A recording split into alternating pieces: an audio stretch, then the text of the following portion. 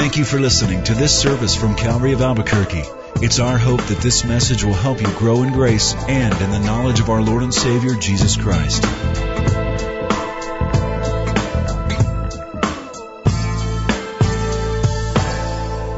Good to see you tonight. We're going to be in Genesis, as you know, so turn in your Bibles to chapter 13 of that book. Father, whether it's a time of crisis or need in our own lives or in the lives of others who are far away from us geographically, it is our instinct to come and to pray first, to depend upon you first. That's a good thing. It acknowledges our source is in you, our strength is in you, and all of the resources that we or anyone else may ever need ultimately come from you. Lord, we want to help, we want to get mobilized and help those who are in a desperate situation tonight. We pray you'd give us the wisdom to act wisely and circumspectly. And we pray, Father, that tonight as we read your word, that we would be equipped for whatever need might creep up in our lives or in the lives of somebody around us that we work with or live with or come in contact with suddenly. We pray that these principles would shape the way we view our lives so that we might be able to provide good and solid and reasonable spiritual answers and thus become a resource to those who are floundering. In Jesus' name. Amen. Back in 1994, I had a friend who owned a McDonald's restaurant, and his was the one that was sued because a lady who had coffee spilled the coffee on her leg, and it created a huge fiasco. And the net result of that, besides millions of dollars that was awarded this lady, because though there was a warning label on the cup, I guess it wasn't big enough. Now the warning labels are quite large. If you look at a McDonald's coffee cup, it almost like says, hey, you, yes, you, reading this right now, this stuff is really, really hot. I don't think it says exactly that, but the idea is that the label is very pronounced. Warning label. Well, I decided to go around and look at some of the things that I had and read the warning labels. Because I know that they know that they could be sued, and to avert or avoid that, they want to make sure that the label is like over the top obvious. So I have a little list of some of the things that I found. I got my chainsaw and read the warning label. Do not operate chainsaw while upset.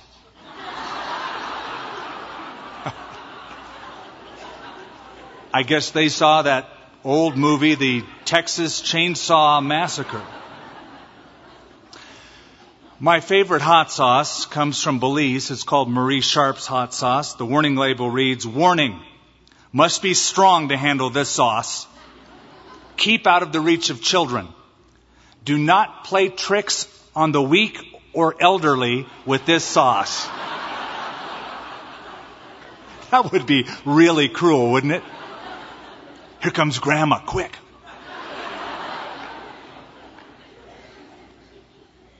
On one brand of hair color, I found this on the internet.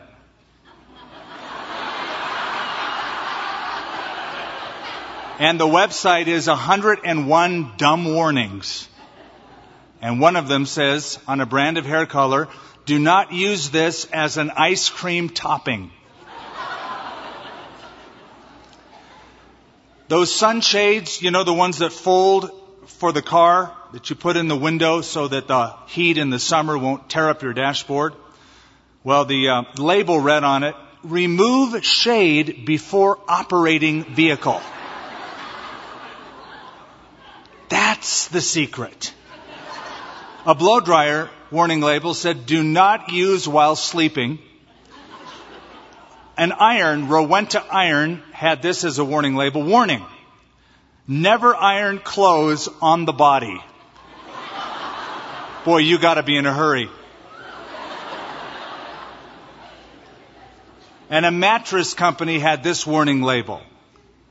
Warning, do not attempt to swallow. What, a mattress? How is that possible? Is this like for whales or something?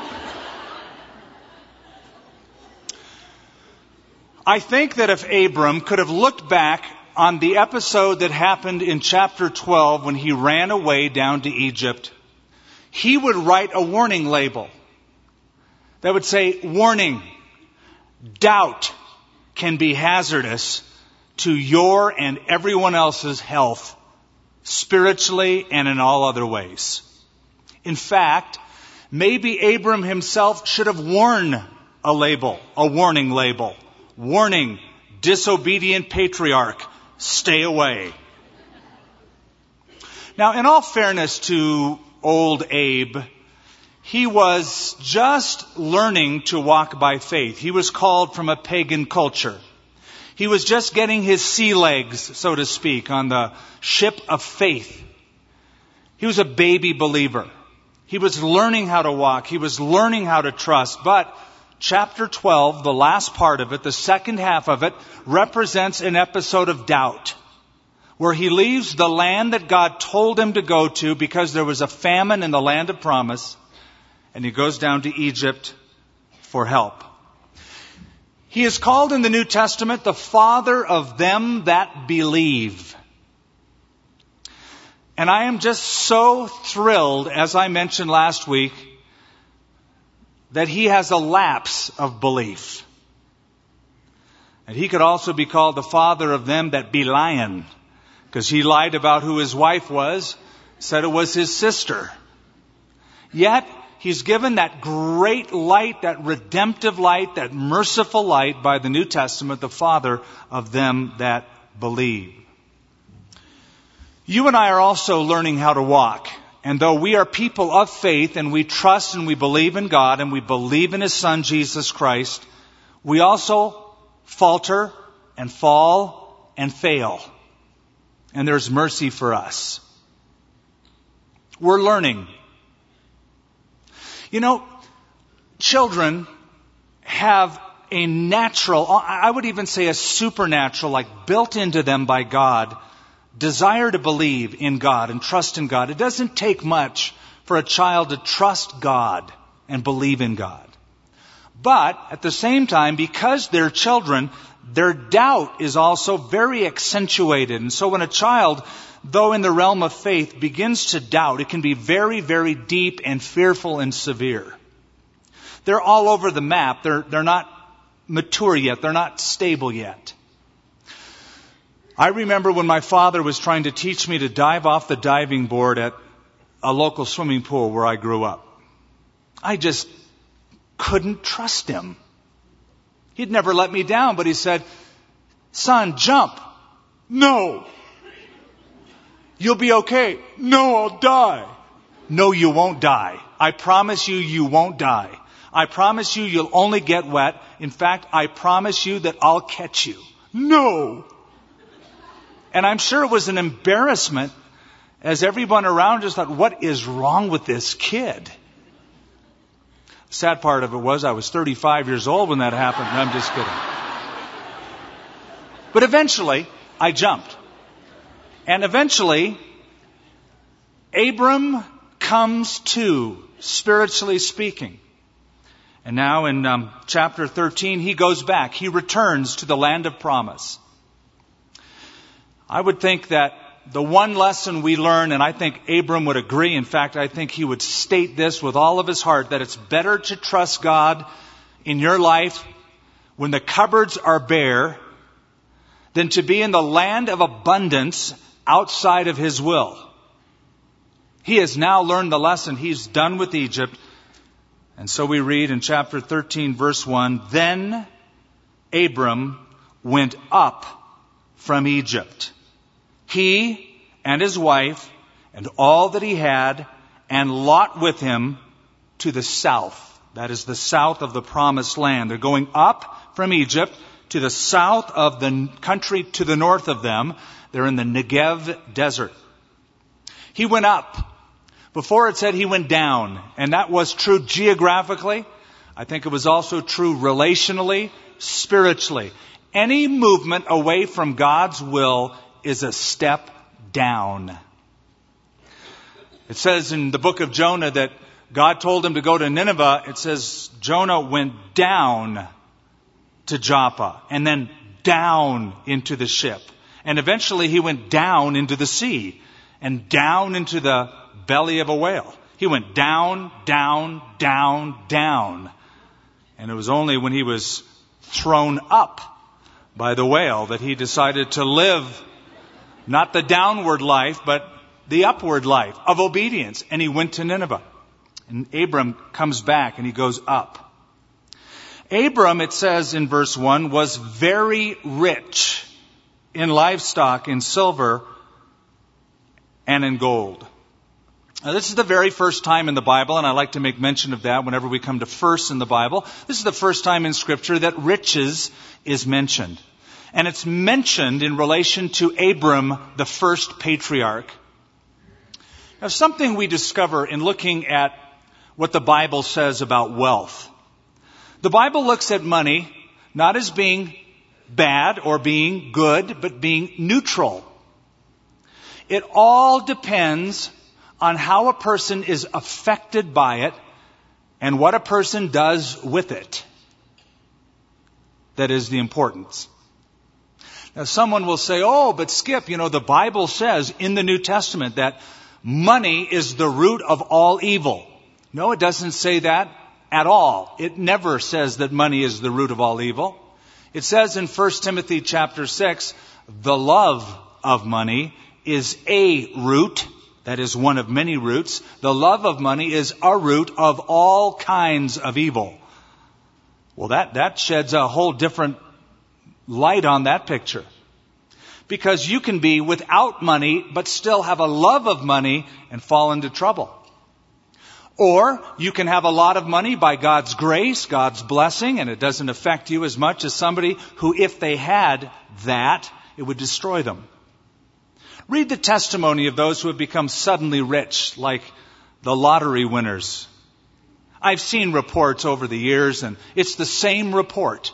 Most people who get to be lottery winners will say after they get the money, after months go by and after years go by, the worst thing that happened to me is that I won the lottery. I now don't know who my friends are. I don't know if my family loves me for what I might give them or if they just love me because I'm a part of the family. Now, sometimes it is God who blesses. And it's a result of the blessing from God. Job was wealthy in livestock. And in chapter 1 of Job, it's listed the camels and the cattle that he owned and the sheep that he owned. He was the greatest man of the East. Now he loses it all, but later on it says that God gave him much more at the end than he had at the beginning. So he's blessed and made wealthier by God, a blessing from God. Joseph, though experienced a difficult time at first, became second in command in the world, the prime minister of Egypt, and became very, very wealthy. So sometimes it's because of a blessing of God. Other people are rich because not God blesses them, but they abuse their power, or they steal the money, or they do it through their own hard work, and it becomes a god that they serve. Now, Abraham was very rich, and the Bible makes clear that at least in part it was the blessing of God. Having said that, riches can also become a problem. Though you have Abram who is rich, and consequently you're going to discover Lot, who is his nephew, also has a lot going on financially, that it becomes a problem. And a conflict arises over the stuff that they own. The things that they have will become the center of the conflict in just a little bit. So, Abram leaves Egypt. And you should know something, that Abram left Egypt wealthier than when he went to Egypt. He went to Egypt to escape the famine. He lied about his wife. Pharaoh gave him a whole bunch of stuff because Abram said, that's just my sister. So Pharaoh loaded him down with stuff, and he's coming back in part with more stuff financially, though he's been taken to the woodshed spiritually, than he had when he first went down. Why is that important? Because to me it's a prefigurement of another group we're going to read about in the book of Exodus. That's the children of Israel. The children of Israel will go down to Egypt because of a famine. They will, for 400 years, be in that land. They will multiply in terms of population, but they will be persecuted by the Egyptians, but they will leave after plundering the Egyptians with much more than they came down with. It's just God's way of adding to that. And he went on his journey from the south as far as Bethel, which means the house of God. That will be the name given to it in the future by Jacob, but it's referred to before Jacob is ever born because the people who would read Genesis would be familiar with that place based upon the new name that they were aware of. As far as Bethel, to the place where his tent had been at the beginning between Bethel and Ai, to the place of the altar which he had made there at first. And there Abram called on the name of the Lord. Bethel means house of God. That word Ai or I, that little town, means heap, or dump. And so here you have Abram pitching his tent between the house of God and the dump. He's coming back from Egypt. He's pitched his tent going toward the house of God, toward Bethel. That's where the altar is. That's where he's going to worship. But in the previous verse, in verse 3, he's pitched his tent between the dump and the house of God. Now that's the same position you and I are in. We have been saved out of this world. We are on the way toward heaven. That's our real home, the house of God where God dwells. And we're sort of in that in-between position between the dump of this world and between the house of God that we're moving toward. But in verse 4, he gets to Bethel. And at Bethel was an altar that we saw at the beginning in chapter 12 that he made there at first. And there Abram called on the name of the Lord. Now, he did not call upon the name of the Lord while in Egypt. There is no reference to him either pitching his tent or building an altar. He was just escaping the famine. Here he goes back to the altar. So, he remembers where he had come from. The altar of worship that he was enjoying with the Lord in chapter 12. He remembers that. He repents from what his unbelief had caused when he went down to Egypt. And then he repeats what he did at the beginning in worshiping God at this altar. Does that sound familiar? It sounds a lot like what Jesus will tell the church of Ephesus in Revelation. Remember from where you have fallen. Repent and do your first works again. Remember, repent, repeat. That's exactly what Abram does. He remembers the fellowship he had with God. And while he was trusting God, that was a much better place than Egypt. He repents of the unbelief and he goes back and does again what he did at the beginning. Boy, what great counsel that is to us. Maybe tonight you have experienced a distance between you and God. And maybe you look back to a time when you had fellowship early in the morning with God. You got up early and read your Bible and you think, oh, it was so good. It was so sweet. But over time you have distanced yourself from that primary activity. You're not experiencing closeness anymore. Could it be that the Lord is calling some of us back to Bethel, back to the altar, repenting from whatever brought us away from that and caused that distance? It's unfortunate that some of us have to talk about our relationship with God in the past tense, not in the present tense. It's not like, man, is it great with God. I just love the fellowship. I love hanging out with God. God speaks to me. But oh, I remember at one time way back when But it's not like that anymore. And so what is the solution? You remember, you repent, and you repeat. You do those first works again. So, if you have stumbled, like Abram, there's always an altar that is waiting for you to come back to. Verse 5. Lot also, who went with Abram, had flocks and herds and tents. So he also has a lot of stuff. He's also very wealthy. Now the land was not able to support them, that they might dwell together, for their possessions were so great that they could not dwell together. And there was strife between the herdsmen of Abram's livestock and the herdsmen of Lot's livestock. And the Canaanites and the Perizzites dwelt in the land. So, though there's nothing wrong with wealth inherently, in and of itself, though that's okay, and sometimes God can even add that and bless you with it, here it becomes the source of the conflict. We have so much stuff. I have so much stuff. You have so much stuff. We have so many animals. You get so many animals. And the land that we're trying to share together just can't support it. So we have to split. Or, my herdsmen are going to hassle and harangue your herdsmen, and the bickering is going to go back and forth, all over stuff. Stuff is interesting. We all have stuff. Some of us have more stuff than others. And I mean, we stuff our stuff in boxes.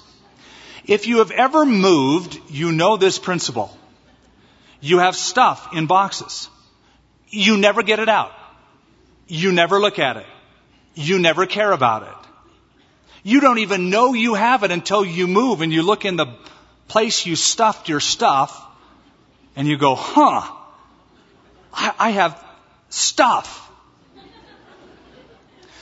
Now, if you have a family, a wife, a husband, children, they have their stuff.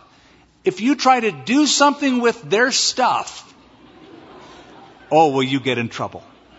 Hey, that's my stuff. Yeah, but you haven't used that for like 10 years. So, it's my stuff. To do something with it or not do something with it. Leave my stuff alone. Now, the truth is, a lot of that stuff you won't see again until you move again. And it can become a source of conflict, as it is here. Something else. They're not alone in the land. It's not just their livestock that has to be supported by the land.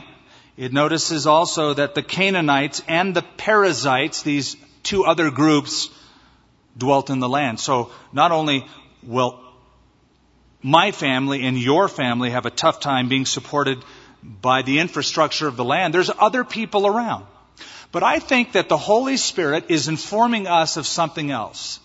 Here there's a conflict between one group of God's people and another group of God's people, and the world is watching. The Canaanite and the Perizzite are watching Abram and Lot very, very carefully, and hearing the bickering, and hearing the arguments. And whenever the dirty laundry of the church gets aired in front of the world, the church is in a real mess. It's dangerous. It's wrong. We always have to be careful who's watching, who's listening. Canaanites and Perizzites are all around, and they are looking, and they are listening. I heard about two women who worked in the same office. Both of them were Christians, and both of them worked by a window. And one of them said, I want you to keep that window closed. If you open the window, it gets so cold, I'm going to catch pneumonia. And the other lady said, I want you to open that window, because if you don't open that window, I get claustrophobic and there's no circulation. I'm going to die of suffocation. So they argue back and forth with their Bibles on their desk, back and forth. One day, a gal from across the hall came over into their space. An unbeliever, after hearing this for a long time, said, I got an idea. Let's keep the window open till you die of pneumonia, and then we'll close the window so you can die of suffocation. That'll be the solution. You can feel her pain. What made it worse is both of them claimed to be believers. Now, here is Abram, a man who has a covenant relationship with God, and simply by virtue of the relationship of uncle to nephew with Lot, he is also seen as one of God's people. But from the story, you and I know differently. From the story, you know that Abram, though he's imperfect, is walking with God, while Lot doesn't seem to be walking with God at all. He seems to be walking not with God, but with Abram. For back in verse 1, it says, Abram went up from Egypt, he and his wife, and all that he had, and Lot went with him. Abram's obeying God, Abram's walking with God, Lot is walking with Abram. He's tagging along. He's tagging along, but he has different appetites. He wants something else. He really wants what the world has to offer, which you will see in chapters 13 and 14. Two different men, two different sets of values, longing for two different things. So Abram said to Lot, please, let there be no strife between you and me, between my herdsmen and your herdsmen, for we are brothers. Boy, that's a wise thing to say. He's older and he's wiser. I heard a story about Michelangelo and Raphael, two brilliant artists who were hired by the Vatican to beautify the Vatican with their art. And you can see it today. It's still there. It's magnificent. They worked in different parts of the building. Both brilliant, both creative artists in their own right. However, over time, a rivalry began to break out between Michelangelo and Raphael. And this bitter rivalry resulted in, even when they would meet up, they wouldn't even talk to each other. The ironic thing, of course, is both of them were working, quote, for the glory of God, unquote. While all of Rome watched the rivalry between these two artisans working for the glory of God, not getting along. So Abram just nips it in the bud. Hey, let there be no strife. I don't want to be a troublemaker. Man, I want to be a peacemaker. So look at the solution. Is not the whole land before you? Please separate from me. If you take the left, I'll go to the right. Or if you go to the right, then I will go to the left. Isn't that beautiful? Hey, Lot, no bickering, man, no fighting. We're brothers. There's more to unite us than there is to divide us. Therefore, in grace, you pick, man. You just take whatever you want. Because whatever you don't want, I'll take that. You can choose that side, and I'll take that side. If you want that side, I'll take whatever you don't take. It's a beautiful example of Philippians chapter 2, where Paul writes, let nothing be done through selfish ambition or conceit, but in lowliness of mind, let each of us esteem others better than ourselves.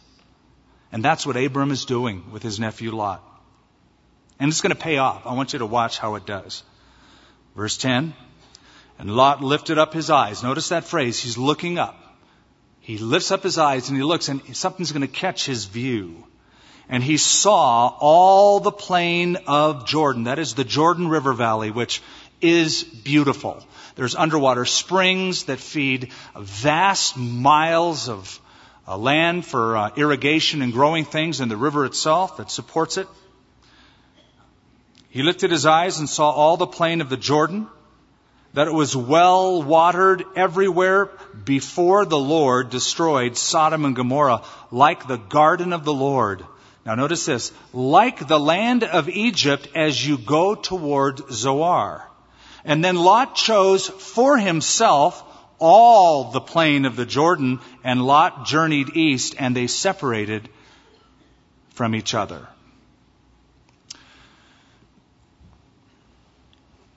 Lot looked up. And what did he see? He saw something that reminded him of Egypt. He reminded him of Egypt. In fact, it's even mentioned, it's like the land of Egypt. He had come from a spell of being in Egypt at the Nile River Valley, which is very similar geographically, topographically to this Jordan plain. He had left Egypt, but he hadn't left it in his heart.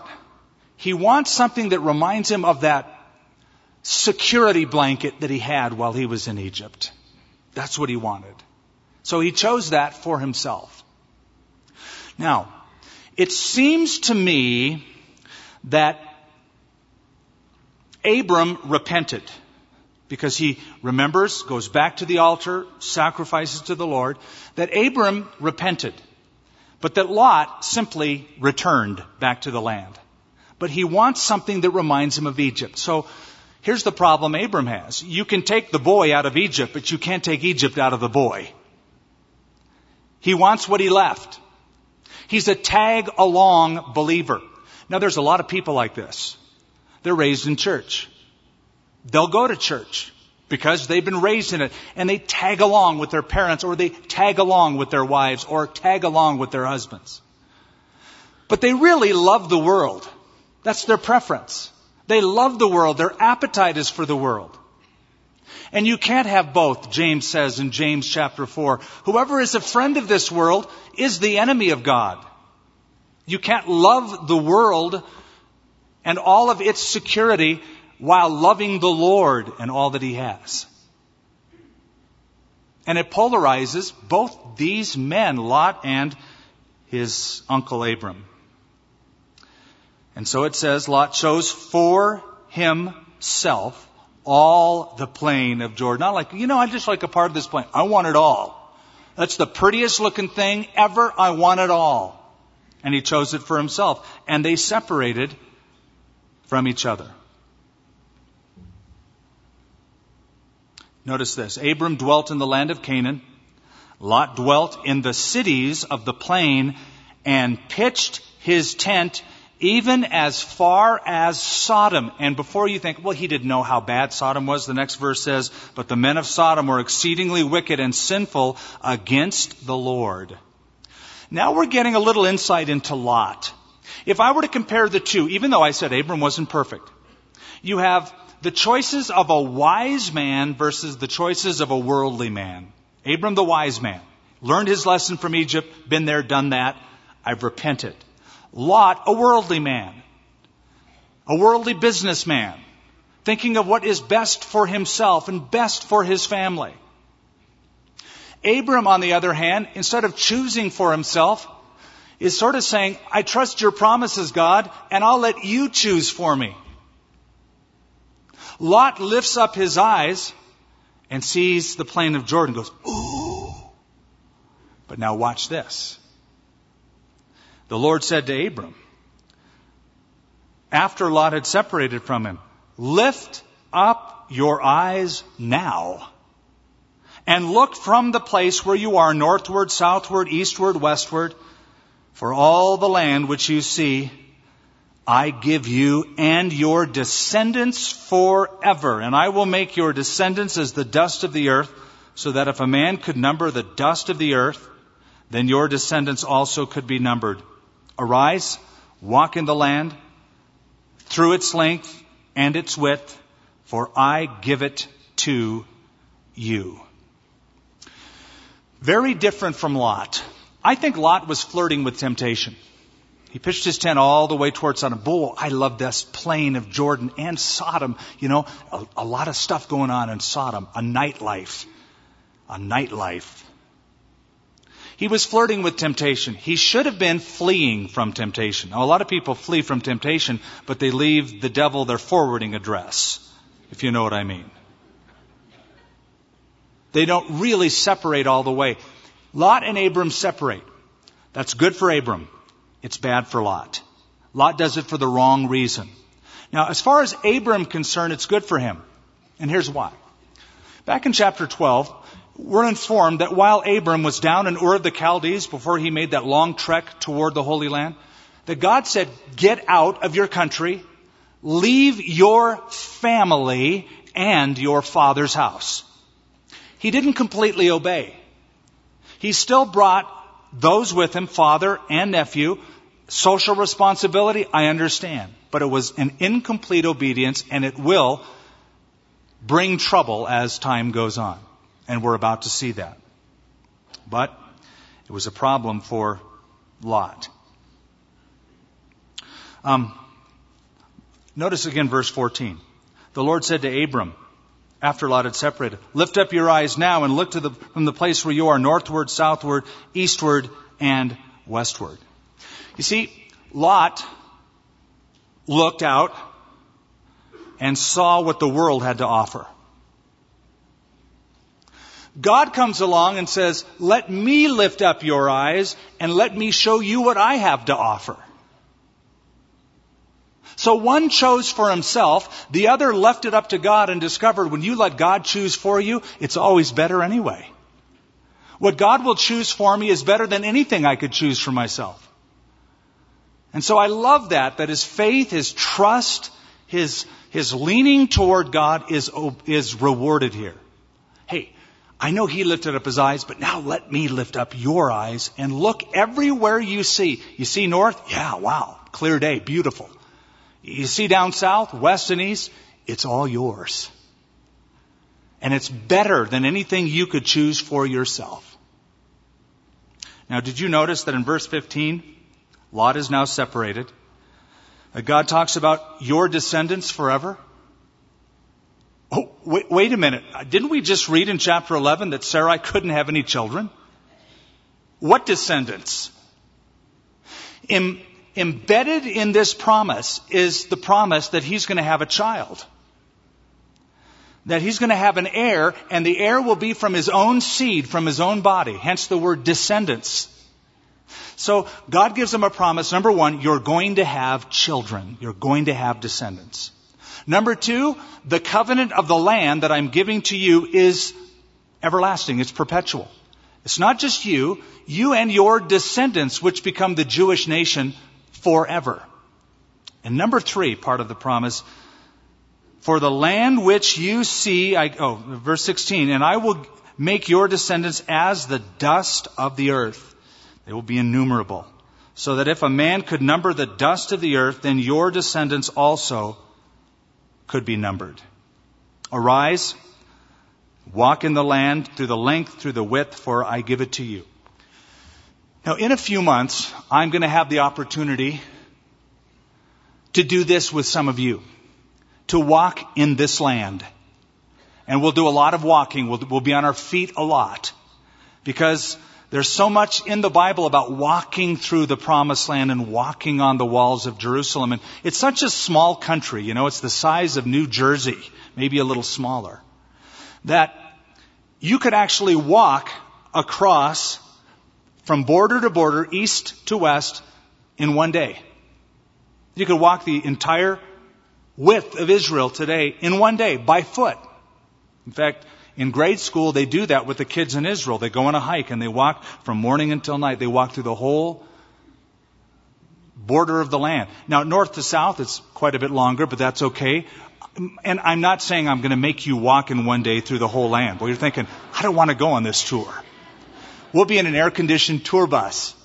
But we'll be able to cover a lot of ground and look north and look south and look west and look east and see what God promised Abraham and his descendants.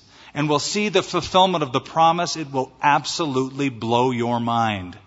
So that's my pitch for take the tour. Come with us. And Abram moved his tent and went and dwelt by the terebinth trees of Mamre. That's down in Hebron, not far from Jerusalem. Oh, it says so, which are in Hebron, and built an altar there to the Lord. So they separated. For Lot, a bad thing. For Abram, a good thing. A good thing. You and I, in the New Testament, are called to be separated from those who are not walking with the Lord.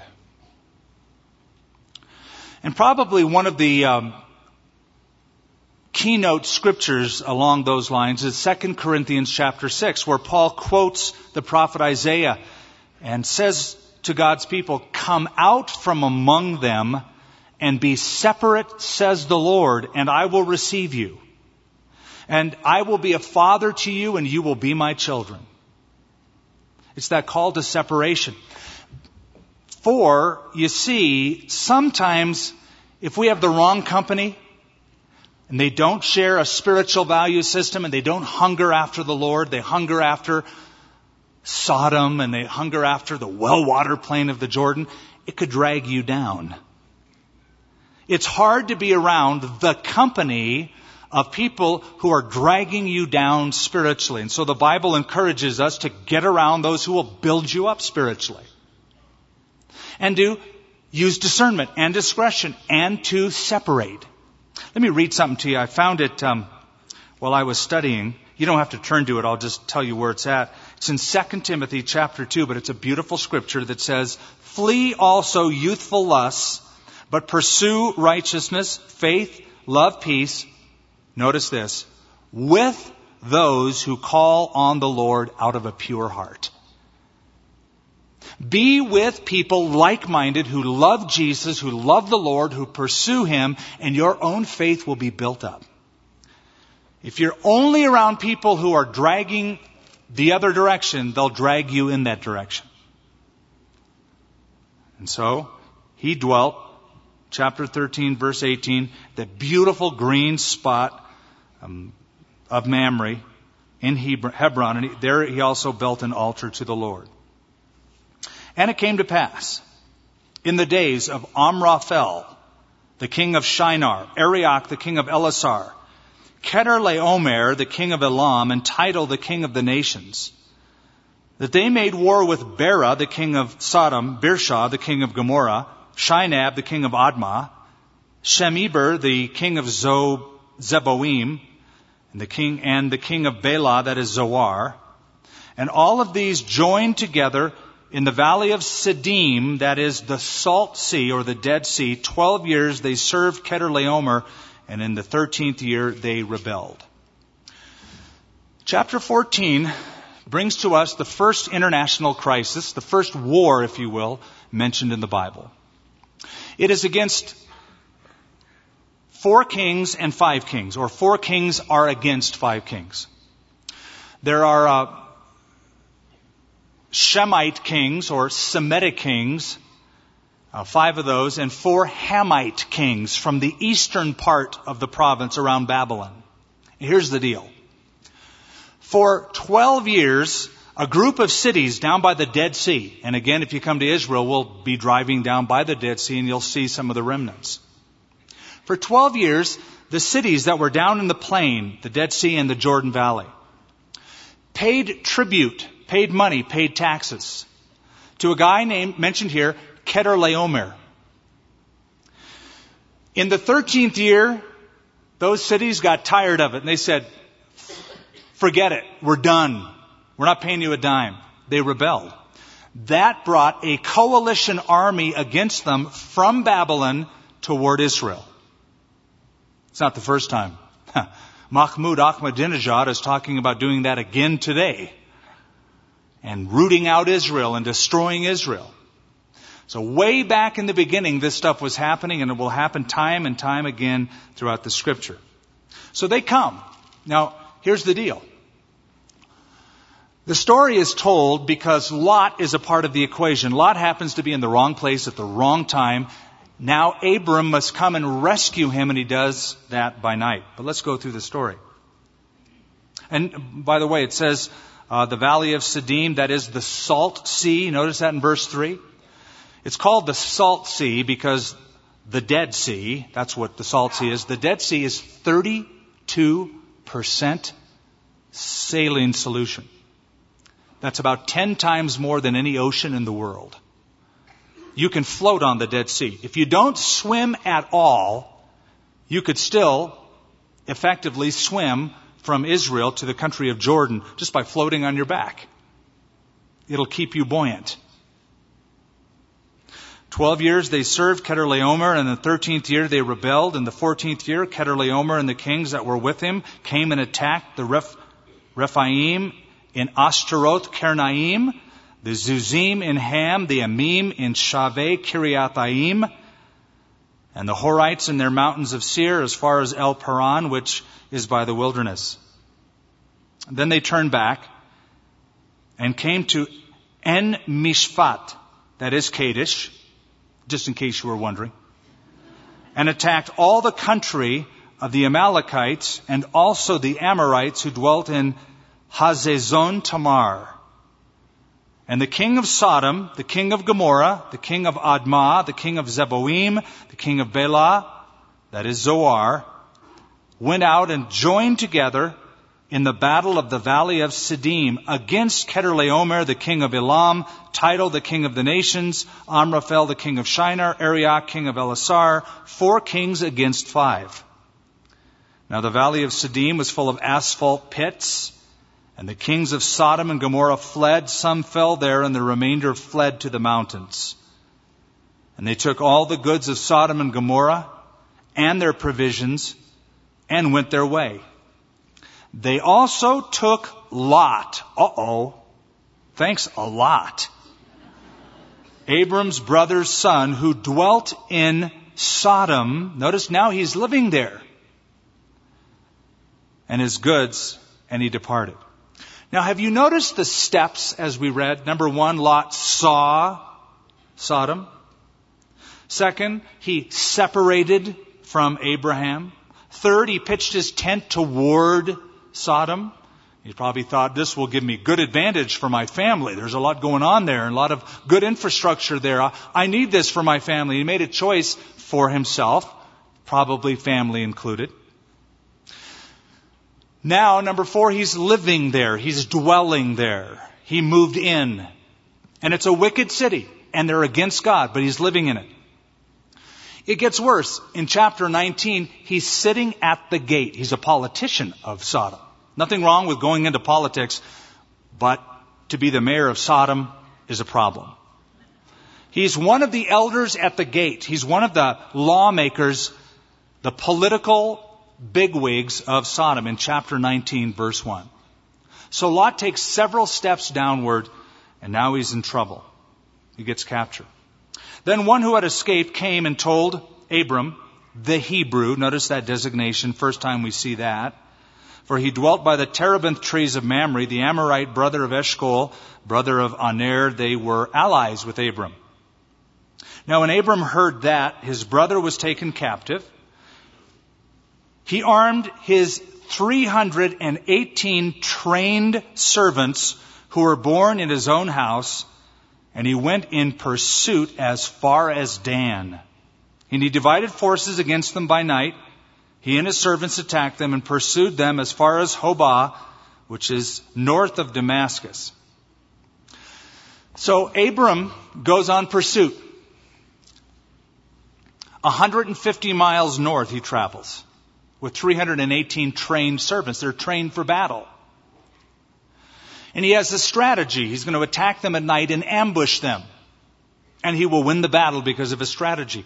Okay, he's got 318 trained militiamen, which is a large staff, but a small army, against the armies of 4 kings, 4 nations.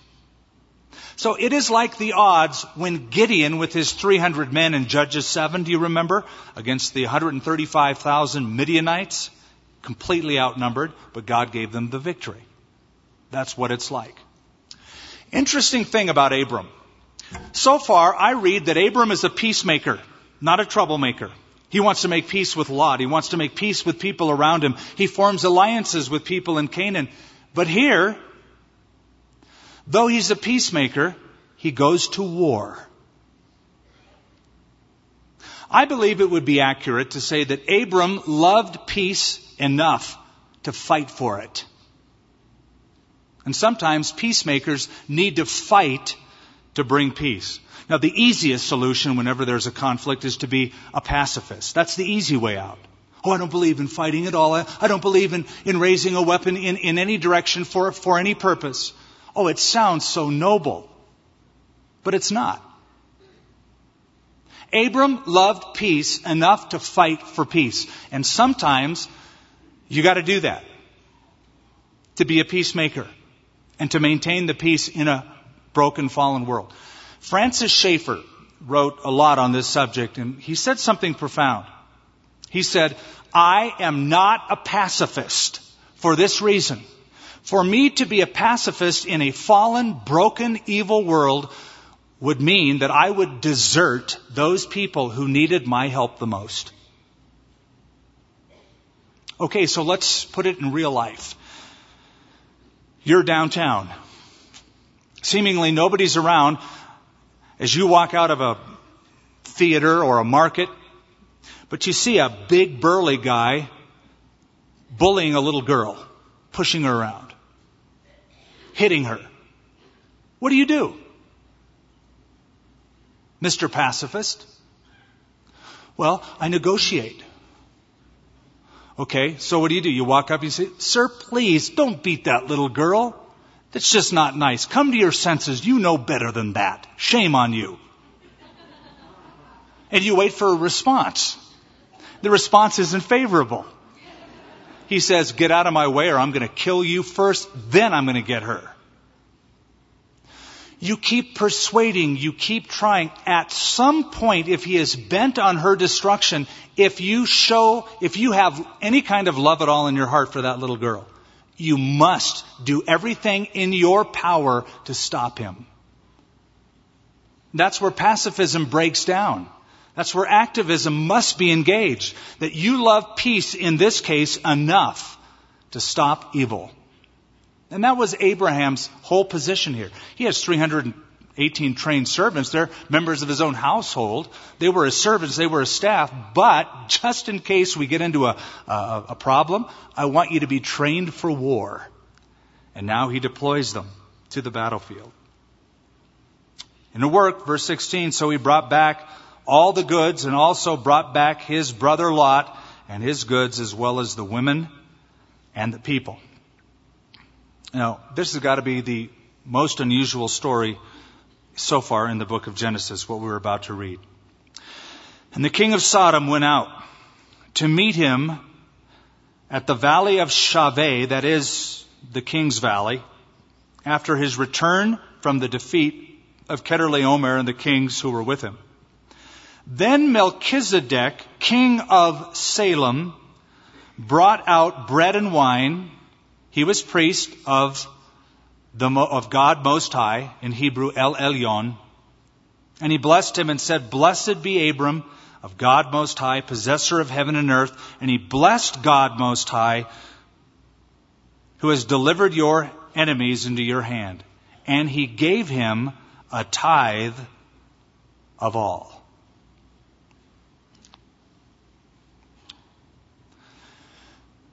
This guy named Melchizedek has never been mentioned before. He just sort of comes from out of nowhere.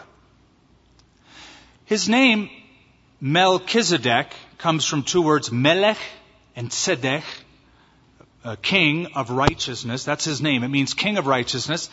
And he is the king of Salem, which will become Jerusalem. The word Salem means peace, so he is the king of righteousness. He's the king of peace. He brings out bread and wine. He worships God Most High, El Elyon. He's monotheistic. And Abraham pays tithes to him. Amazing. Who is this guy? We have a problem because, number one, you have a Canaanite king who's monotheistic like Abraham. Up to this point, we would think only Abraham is that way because God spoke to him in Ur of the Chaldees and revealed himself to him. Could it be that God revealed himself in the same manner to this Canaanite king named Melchizedek? Don't know. But that's the problem we face. You have a monotheistic king and a polytheistic Canaanite culture. Problem number two, he's a priest. Kings and priests were never the same. Later on, when the kingdom is developed, it will be Judah that will be the kingly line and Levi, a whole other tribe, that will be the priestly line, and never the twain shall meet. They're to be separated. So, are we now to infer that there was some sort of priesthood going on in Jerusalem at the time of Abraham before he met him? Don't know. You see, it's just a wild story.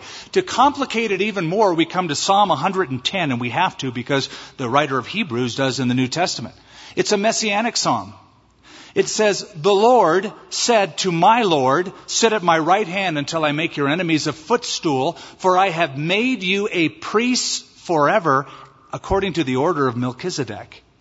And the writer of Hebrews chapter 7, chase it down on your own, verses 1 through 10, shows that Melchizedek is of a higher order than the priesthood of Levi and Aaron, because Abraham paid tithes to him. Paying tithes is a symbol of worship. It's a symbol of submission. And so here's Abraham, and the writer of Hebrews says that Levi, Aaron, those guys who will form the priesthood, aren't even born yet. They're only in the loins, so to speak, of Abraham. And they paid tithes to Melchizedek through Abraham, signifying that this priesthood is of a higher order, a superseded order than that of Aaron and the tribe of Levi. So, who is Melchizedek? 3 guesses. Number 1, some people say it's Shem, the son of Noah. Some people say it's a Canaanite king who is monotheistic by some supernatural revelation. Number 3, some people say it's Jesus Christ. This is appearing in the flesh, a pre-incarnate form of Christ, called a theophany or a Christophany, appearing in the Old Testament, because he's called King of Righteousness, brings out bread and wine, which you'll find in communion, and he is the King of Peace. Without father or mother, without genealogy, without length of days, that's what Hebrews says. So 3 interesting interpretations. Don't have the time to develop it further and tell you what I lean toward, because it's just, well, look, we have 1 minute left. But it says he gave him 1/10 of all. Now the king of Sodom said to Abraham, or Abram, give me the persons and take the goods for yourself. So Abram has taken all the spoils and given them back to the cities that were robbed by Kedorlaomer. The king of Sodom, I already read that. Verse 22, Abram said to the king of Sodom, I have raised my hand to the Lord. Yahweh is the word. Yahweh, the covenant name of God that will be given to Moses. I have lifted or raised my hand to Yahweh, God Most High, or El Elyon. So here is Abram equating Yahweh with the God of Melchizedek, El Elyon, the possessor of heaven and earth. That I would take nothing from a thread to a sandal strap, and that I will not take anything that is yours, lest you should say, I have made Abram rich. It seems that he had taken an oath before this battle, something like this. Lord, I'm about to go fight these kings. I know I'm outnumbered, but if you would give me the victory, I promise to give you all of the glory. And if he were to take money for this from these kings, then people would have said, oh, that's why he did it. He did it for the remuneration, for the financial reward. So he said, I never want that said. Except only what the young men have eaten and the portion of the men who went with me, Aner, Eshcol, and Mamre, let them take their portion. You see, Abram is remembering Egypt. He remembered taking the spoils from Egypt because the Pharaoh had given him all this money and all this stuff because he said that his wife was his sister. And he's thinking, don't want to repeat that. I think at this point, George Beverly Shea's famous song would be very appropriate for Abraham to sing, or Abram to sing. I'd rather have Jesus than silver or gold. I'd rather have Jesus than riches untold. I don't want anybody to say anyone made me rich. And then he just says, just give me the spoils that are needed for those who are with me. And that's it. Okay, conclude with this. Here's the warning for us. Number 1, be careful with your vision. Be careful with your vision. Lot saw what the world had to offer. God showed him what he could offer him. You might say that Lot looked down before he looked up, while Abram looked up before he looked down. Be careful with your vision, what you set your eyes on. Number 2, be careful with your values. What you value. Where a man's treasure is, the Bible says, there will his heart be also. Lot had a tent and no altar. Abram had a tent and an altar, but the altar was more important than the tent. The worship was more important. Watch your vision. Be careful with your vision. Be careful with your values. And number 3, be careful with the choices that you make. Be careful with the choices that you make. Lot made a decision for himself. Maybe for his family. I'm going to give him the benefit of the doubt and say he made a choice based upon what would be best for his family. Here's the ironic thing. He loses his family. Later on, he will lose his family. He's going to go to Sodom and he's going to have to flee Sodom, but his wife is going to turn back and he will lose his family. So, if he made the choice for his family, he lost his family. Abram made a choice based on God's promise, and he got a family bigger than he could count. More in number than the dust, more in number than the stars. And he was unable to have a child. But God did it. Now, could it be that some of you tonight need to return to Bethel? Come back to the Lord? Rededicate your heart to Him? You've left, you've gone to Egypt. You've looked at the well-watered plains of the Jordan, and you're trying to get fed and nurtured from a worldly source. It's come up empty. Maybe tonight would be the night where the Lord would bring you back into alignment with Himself. Let's pray for that. Father, as we close this service, as we close this Bible study,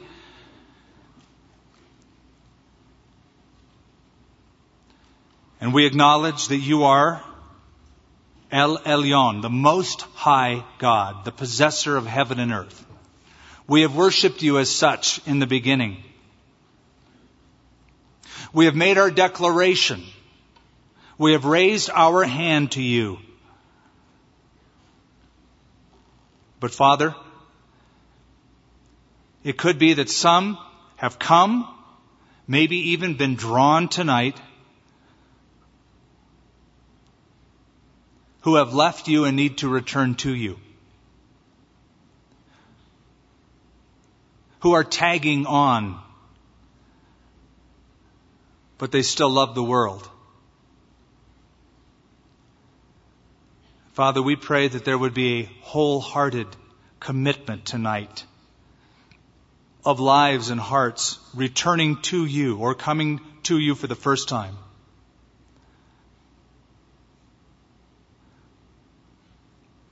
As our heads are bowed, as we're thinking about what has been said and what the Holy Spirit has been impressing upon our own hearts, if you're here tonight and any of those words described you, either as one who has never come personally to Jesus Christ, maybe you've been to churches, maybe you've been religious, maybe you've been a good person, a seeker, you've wondered about things, you see something and feel something tonight that compels you, it's God's Holy Spirit drawing you. Or maybe you have left for a period of time. You've gone down to Egypt. You've made your decisions based upon things for yourself rather than following God's best and highest. And you need to come back to Him. You're just tired of trying so many things that don't fulfill.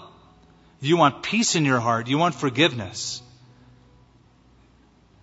If either one of those describe you, then I want you to raise your hand up as our heads are bowed so I can see your hand and I can pray for you as you are dedicating your life to Him or back to Him. Raise it up so I can see you. God bless you toward the side, in the back, in the front, in the back, way in the back, right up here in the middle, toward the front, and again on the other side, and again on the side. And over here to my left, and in the family room, and in the middle on my left side, in the balcony, a few of you in the balcony, and in the back. Father, we pray for these, and we pray that the commitment would be wholehearted, felt deeply from within, and that You, by Your Spirit, would enable this commitment to be an ongoing, enjoyed, permanent one, where You keep these by Your grace close to You and You provide whatever is needed. Lord, I pray that for some as they begin their new walk of faith, and for others as they resume it, that you would blow them away with what you can do in a life and a heart surrendered to you in Jesus' name. Amen. Would you stand up? As we sing this final song, I saw so many of you raise your hands in the balcony and in the family room and right up here. I now want you to make it public. And I want you to get up from where you're now standing, either come down the steps if you're in the foyer, or through the door if you're in the family room, or just through the aisle, and stand right up here. Come quickly. You know who you are and you know what your heart needs.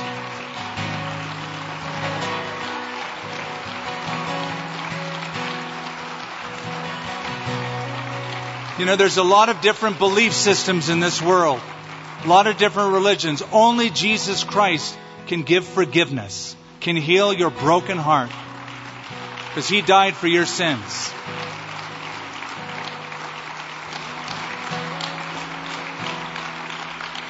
God bless you. We're about to pray, and there's a lot of people who've come forward. Anybody else in these just final moments, you're thinking, yeah, I need to do that. I need to surrender to Him. Anyone else? Just get up and come. Well, a lot of you have come, and we're so thrilled that you did. Now I'm going to lead you in a prayer. And I'm going to ask you to pray this prayer out loud after me from your heart to our Lord as you give your life to Him. Let's pray. Lord, I give you my life. I know that I'm a sinner, and I ask you to forgive me. I trust that Jesus died on the cross and that He rose from the dead and that He did it for me. And so I give you my life. I turn from my sin. I turn to you as Savior, to follow you as Lord. Fill me with your Holy Spirit and give me your power to live for you. In Jesus' name. Amen. You did the right thing. You did the right thing.